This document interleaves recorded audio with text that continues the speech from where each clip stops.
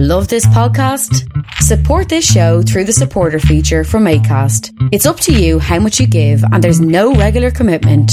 Just hit the link in the show description to support now.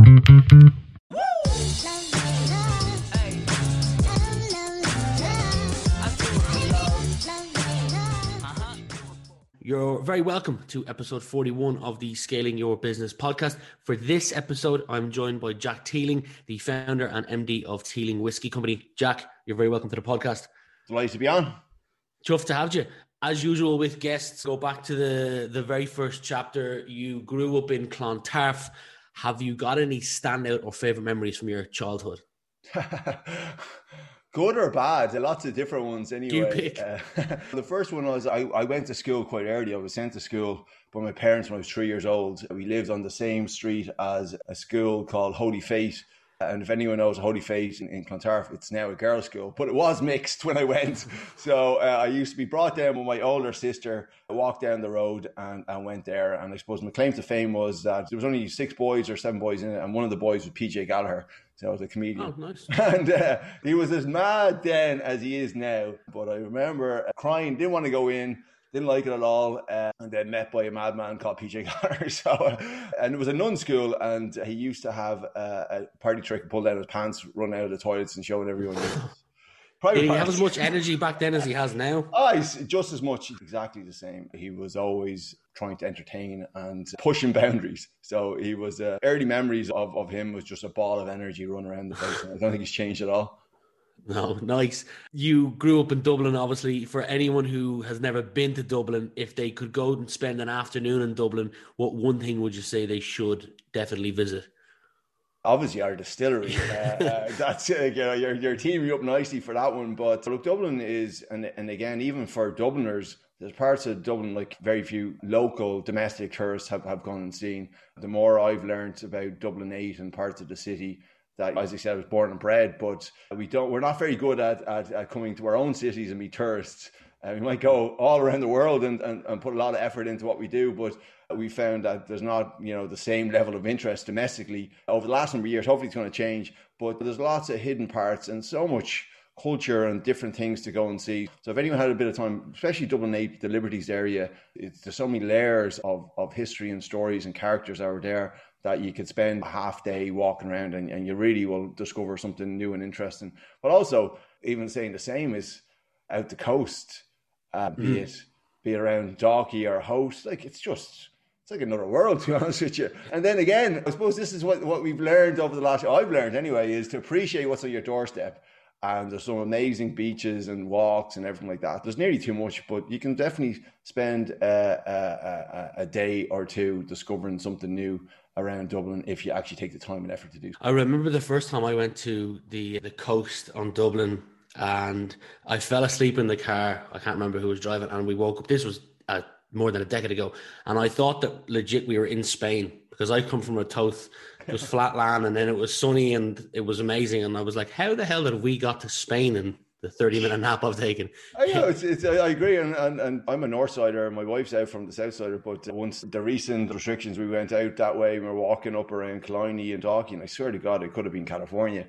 It looked so exotic. And then even going out to Donabate and places like that, they're just beautiful parts, lung full of life scaries and all that. So anyway, look, I've definitely a growing appreciation of what's literally on my doorstep here, let alone going outside of Dublin, the west or the south. So plenty of things to discover. Agreed. Sticking with your childhood, before we move on, who do you think had the biggest impact on you, like a young Jack?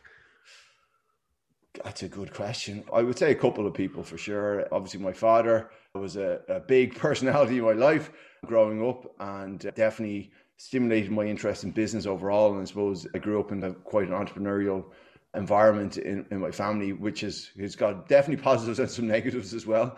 The roller coaster ride of entrepreneurs can have a definitely impact on your family life, but also fair play to you for working with him for a while. That's something that deserves a medal.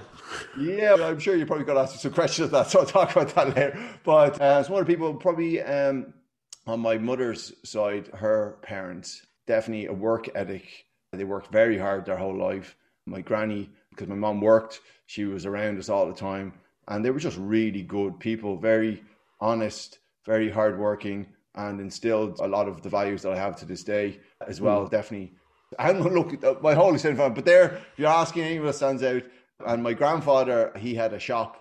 His family was called the Shaws, and he was born very close actually where the distillery is in Dublin 8, and their family was involved in cutting keys and sharpening saws. He went out on his own from the family business and set up his own shop, and he had a place up on Sheriff Street where he cut there, and he had all the stories of the characters that he came across there, and he worked until he was in his 80s. A very strong work every single day, and was a cyclist and cycled again until he was in his 80s, until he basically couldn't do it anymore. So anyway, so these are the characters that forged who I am today.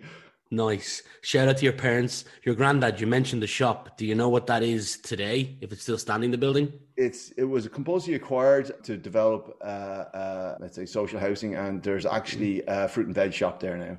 So okay. Kind of when I'm driving in to the distillery, I actually go by, and I was just looking at I was in there last Friday, and I was just looking at it, and that just brought back memories of my grandfather. Still, he's unfortunately passed away a while now, but it does bring back some memories.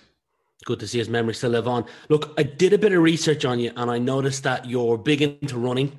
You've been on holidays to places like Africa. You've lived in Australia. You're an Irish and Leinster rugby fan. Being from Clontarf, I'm assuming you've played rugby as well. What's one thing that you're into or curious about that not a lot of people know? Yeah, let's say I'm only a recent runner. I was rugby. Rugby was my thing. I was forced to play when I was 6 years old and hated it by my father. And then I loved it ever since. And I played, captained, managed, was involved extensively in Clontarf Rugby Club at a social level, nothing too senior or too professional-esque until I was turning 40. And literally, I was a pre-season training, and I just said I needed to do something else. I needed a new challenge. I just finished building the distillery, and it just felt like the right time. I'd achieved as much as I was going to achieve, and I took up running because I was getting fat. And I was training with all these young fellas, and they don't have to do as much running to keep the weight off. And I decided I was either going to embrace the inner fat man when I was going to 40 or do running, and I started running, and I haven't looked back since then. And it's been great for me, just with work and family and everything like that fits around it. It's been great, and I've done a couple of marathons, and hopefully I can continue keeping up. You touched on rugby. What are your thoughts on the recent Lions squad announcement? Yeah. Look, I think it's you're damned if you do, you're damned if you don't. Obviously, from an Irish perspective, you would have liked to seen a couple more, let's say, even bolters. I was always the Lions squad. You'd always get someone like Keith Earls, who was on the outside of the Irish squad coming in and made it exciting and interesting.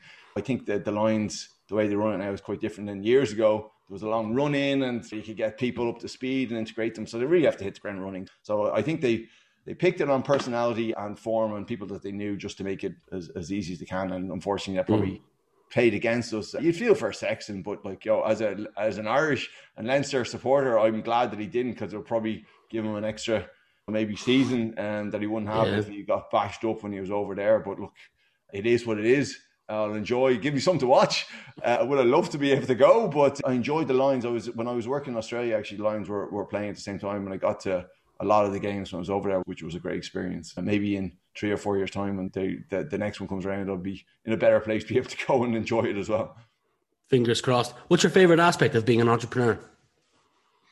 Being able to control my own destiny. And I think the challenge I always had when I worked for other people was there was a lot of things necessarily outside of your control that you couldn't influence, and that prevented you or the business succeeding. So I found it was much more liberating to be able to decide everything about, be the driver and the sole reason for success or failure. So you don't have to rely on everyone else. That was at the start, but then obviously you have to build your team, but you're building it in your model, in what you want to achieve, rather than having to cater for a lot of other stakeholders, which obviously evolves as you get bigger and you bring in shareholders and all that kind of stuff like that. But I found that extremely liberating, and even to now, I don't take direction very well.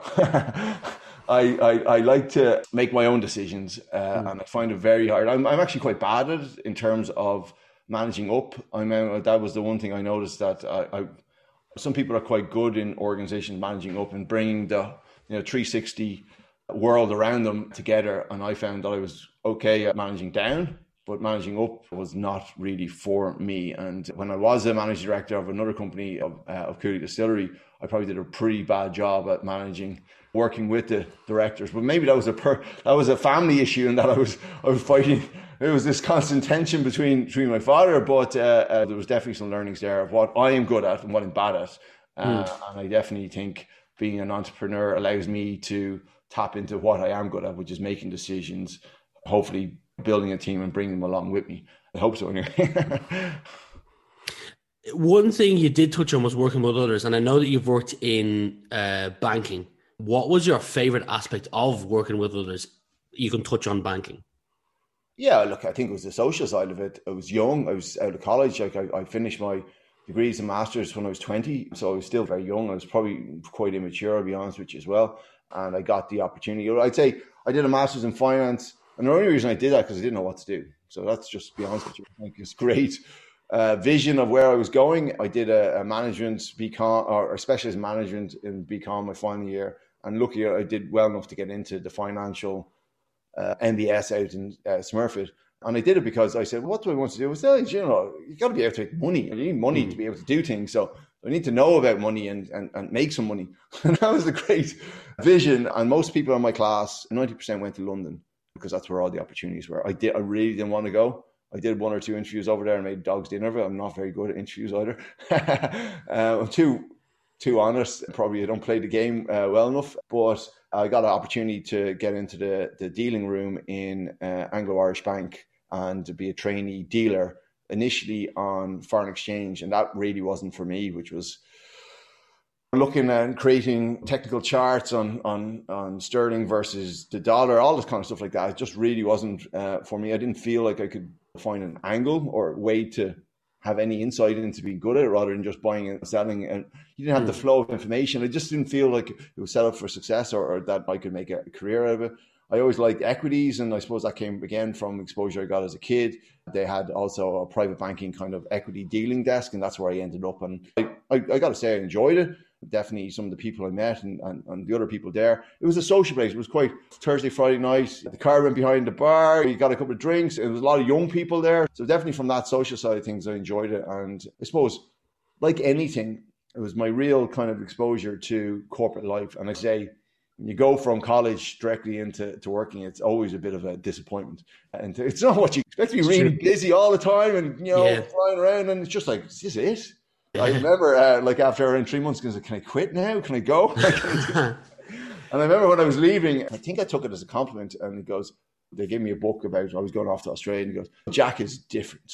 And I took that as a compliment. He said, I wasn't a born banker. I wasn't in the mold of being atypical private banker or anything like that. And that suited me fine. You seem to have, and I don't know whether it's from all the different roles and experience you've gathered throughout the years, but you seem to have a grasp of what you're good at and what you're not good at. Have you ever done a personality test like DISC to understand what your personality style is? Or is it just you learn from making these mistakes and then understanding, I don't like that, I do like this? Yeah, I've done a couple of them. I've been lucky enough to do executive education. And I think one of the most impactful things that I've ever done for me was when I had come back from Australia. I ended up working in Cooley Distillery and with other companies my father was involved in.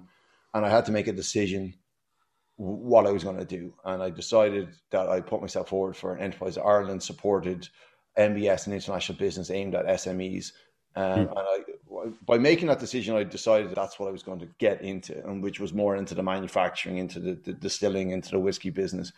And that gave me exposure to real life learnings aimed at improving the business I was in, but also exposure to other, let's say, owner, CEOs, or senior management in SMEs. And it just opened my eyes that I can do it. I felt I could live in that, and that there was no one on that course or any of these other. We luckily went over to IMD, and you've seen very senior managers, and you said, well, these guys are no big shakes. No, we're doing case studies, and I'm coming up with more interesting things than MD of Nestle for France or something like that. So it gave me confidence that you could do it. And also it opened my eyes realistically to the opportunity for Irish whiskey and what I deemed that you had to do to make a success in that space. So I learned a lot. And I suppose I learned more from that time outside the business, looking into the business and seeing the challenges they had, but also seeing best case examples, doing that case study, all that kind of stuff like that, and applying that specifically to Irish whiskey and the company I was in at that time. So I found it really beneficial. And I went back again with Sport Aboard BIA and did, what the hell is it called? Another one of these courses. So I went back to IMD and did it. And again, I think you can always learn and you can always challenge yourself, but it's also benchmarking. I think it's very good for leaders and managers to see that what else is out there that you can you're equally as good or not better than a lot of these other people that are out there. So have confidence in yourself and confidence in your own abilities and your decision-making abilities. And the one thing I learned is it's all about making decisions and being decisive and taking the information you have available, just make the decision and move forward. You can go backwards and change the decision. It's momentum, having the ability to do it. And as a captain on a rugby pitch, being a manager in a company, being an MD or starting up your own business, it's definitely stood very well for me. And I suppose I got that from working with my father and so forth, and the things that he was good at, as well as making decisions. I think you train your brain to able to take as much information you can and then make that so you're not just making flippant decisions. You've trained your brain by doing all those case studies and all that education, putting yourself in these situations that you intuitively process a lot of that information to hopefully lead to the best possible decision with that information that you actually have. Does that make sense? Yeah, no, it does. And it sounds like a lot of that courses or things, the programs that you're on gave you the confidence from seeing the big names of the big brands not being any different. In fact, sometimes you having more creative ideas. It's funny because I'm in one of the places I spent some time in is with a company called Sandler Training, and the majority of people who are in that space own a franchise, and they've bought the franchise, but they've spent a decade, 2-3 decades working at large companies, and they'd be incredibly senior titles at these huge companies, and then they buy a franchise and work for themselves. And it's almost as if the 2 or 3 previous decades they were living off the brand, because once they work for themselves, very few people make it. And my definition of making it in that world is winning an award for earning over, let's say, $500,000 a year. Very few people make it into that category. So it just shows that a lot of those bigwigs are, without sounding rude, but saying it straight up, they are surviving on the brand of the company they work with rather than them themselves. Yeah. That said, you seem to invest a lot in yourself. You mentioned BCom at UCD. You also did finance at UCD. You went to TCD and did international business, IMI, leadership. Are there any books, podcasts that you listen to continue to invest in yourself?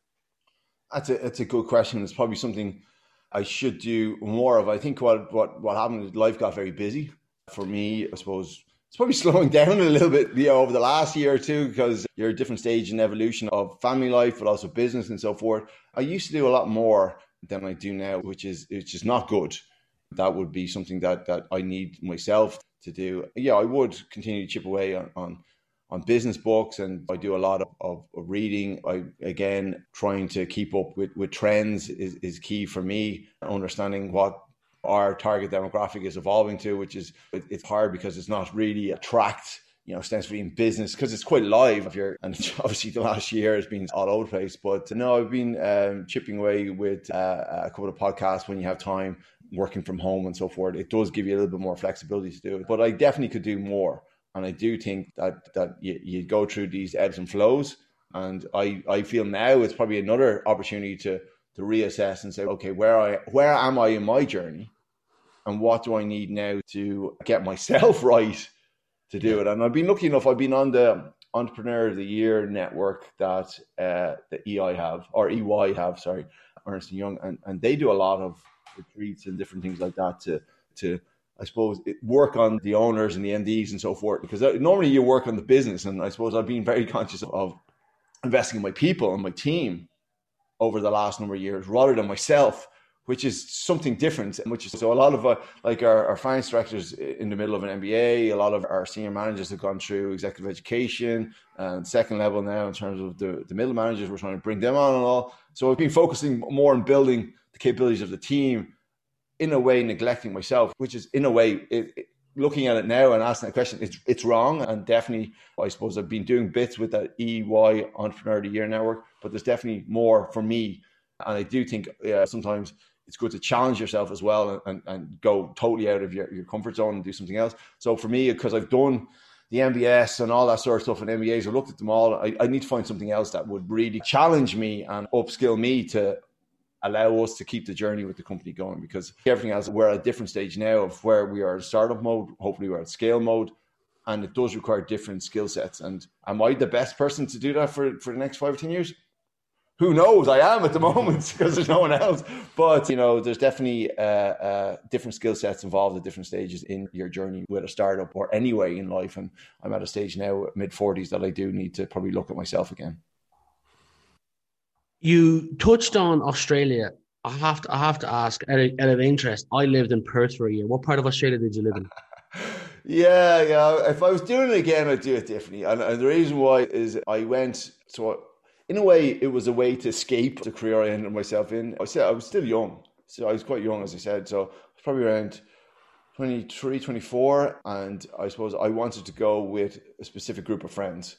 And I wanted to go with my school friends, but not my college friends, but school friends. The problem with them is a lot of them had repeated their leaving cert and only finished college, so they were coming at a different stage in their journey. And I'd already been working a couple of years, and I was doing okay and had got used to that. So we went and they were like, oh, let's get a job. And then they got a job, and it was like, oh my God, it's a real job. I have to go to bed at 9 o'clock because I'm wrecked and all this. So the Australian experience was interesting.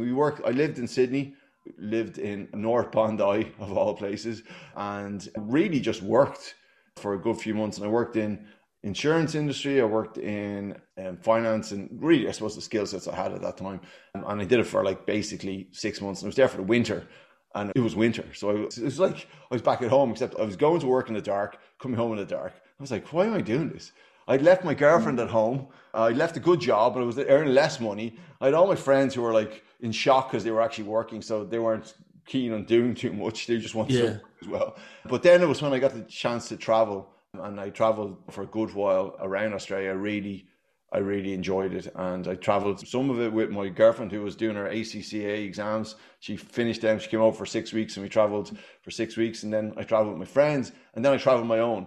And I thought that traveling on my own was a very interesting experience, and I really got a lot out of that because, it challenged me to get out of my shell and your group of friends and the Irish network and all that. And, met a whole group of people from all over the world and went to Kakadu National Park and all the way down the middle. And I was in Adelaide, and I went to Tasmania, and then I went to New Zealand, and then I came home. So I had a great kind of mixture of a lot of different experiences.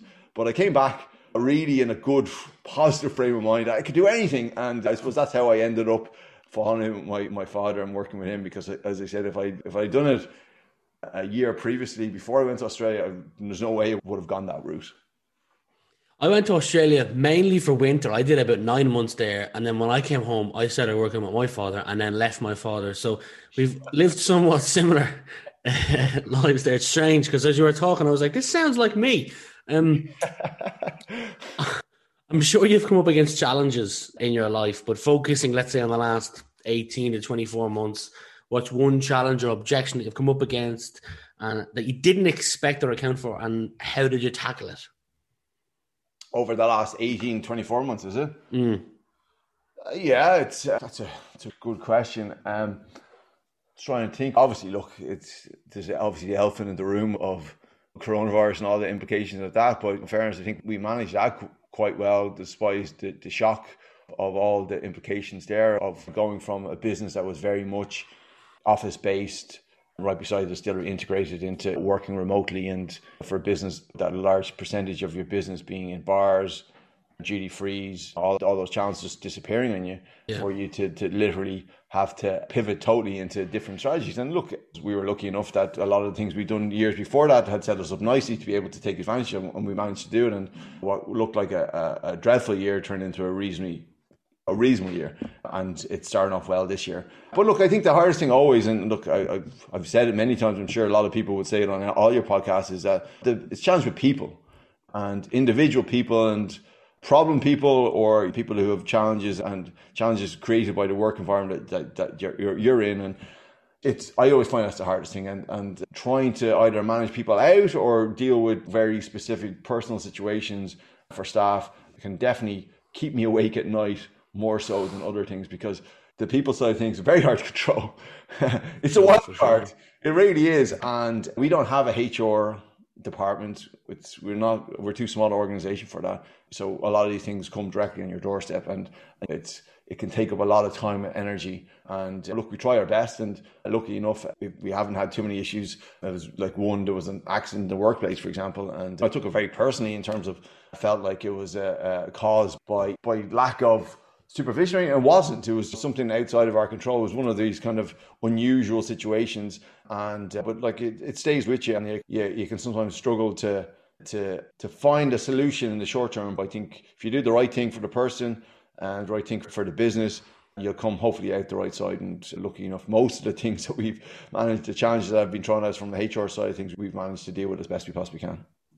What continues to drive you? I'm quite a competitive person, and it's different. It changes. Like, building something, building a distillery, we're building a brand. And I think that for me there's always a continual challenge around that.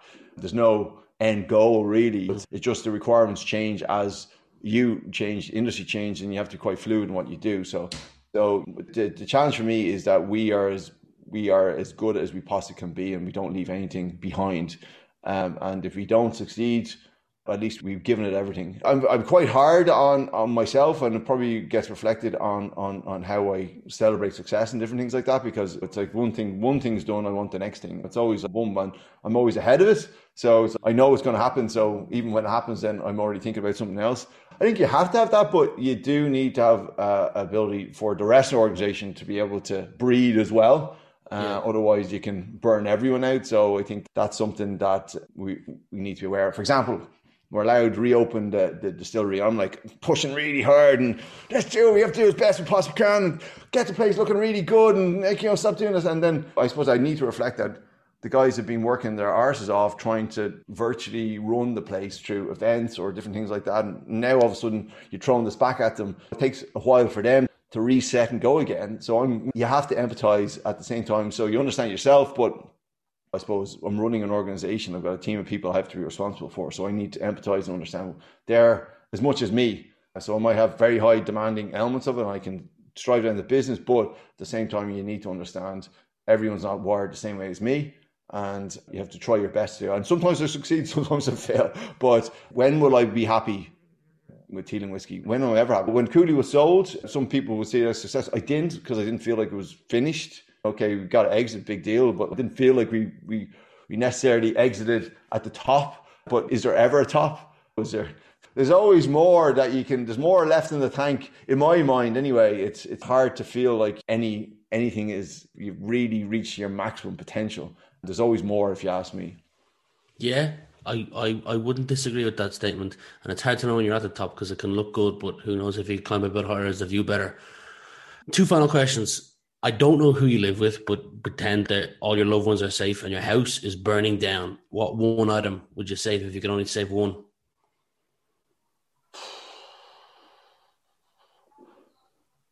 I don't know. I'm not very. I literally let it all burn. I wouldn't really care, to be honest with you. To be honest with you, you can replace items. I'm not that sentimental with regard to things from childhood or pictures, or collect bottles of whiskey and all that sort of stuff like that. But if they were going and the house was on fire, see you later. You know what? I like that. You know, the sad thing was, I'd say my phone. I was just like, that's how sad I am. But like, you get a new phone as well. But as you said, there's only possessions, and as I said, I'm not that sentimental. I suppose. You're going to say something? No, I was just going to say that this is the 40th episode, and I would say 36 out of 40 have said their phone or their laptop. Yeah, I know, it's pretty sad. So you can phone the fire brigade's come, but no, look, as you said, it's once your family's out, like, you can build a house again, you can buy new things. So it's an easy one for me. Just let it burn. The only other two were a coffee machine and a family photo album were the only other two that weren't photo or laptop. Yeah. As I said, I'd hope that if there was any photos that we'd have, that we'd be able to get them reproduced as well. But anyway, that's just me. Maybe it's a reflection of my personality. Not at all. Most things are on the cloud nowadays anyway, even photographs and videos. I want you to imagine it's the end of the decade, so it's now 2030, and you're looking back on the last 10 years. What would you like to be looking back on? You can answer this personally or professionally.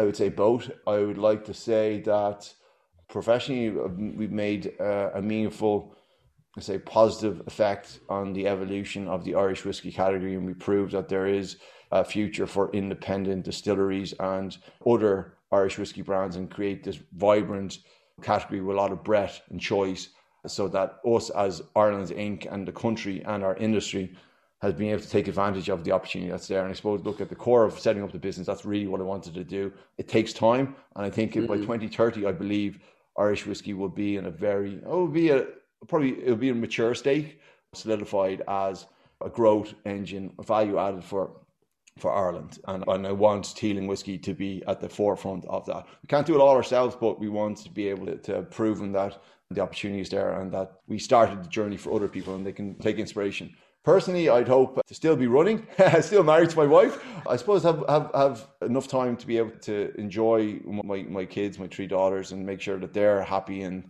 doing what they wanted to do. And if I have that, then I think that's a major result. For sure. Look, Jack, it's been a pleasure chatting to you for the last 30, 40 minutes. I hope that you are still running in a decade from now, and you get to spend time with your wife and 3 daughters, and that your business continues to thrive. So from my end, thank you very much for the last 40 minutes. No worries, Rian. Thank you. If young Metro don't trust you, I'm going to shoot. Beautiful morning, you're the sun of my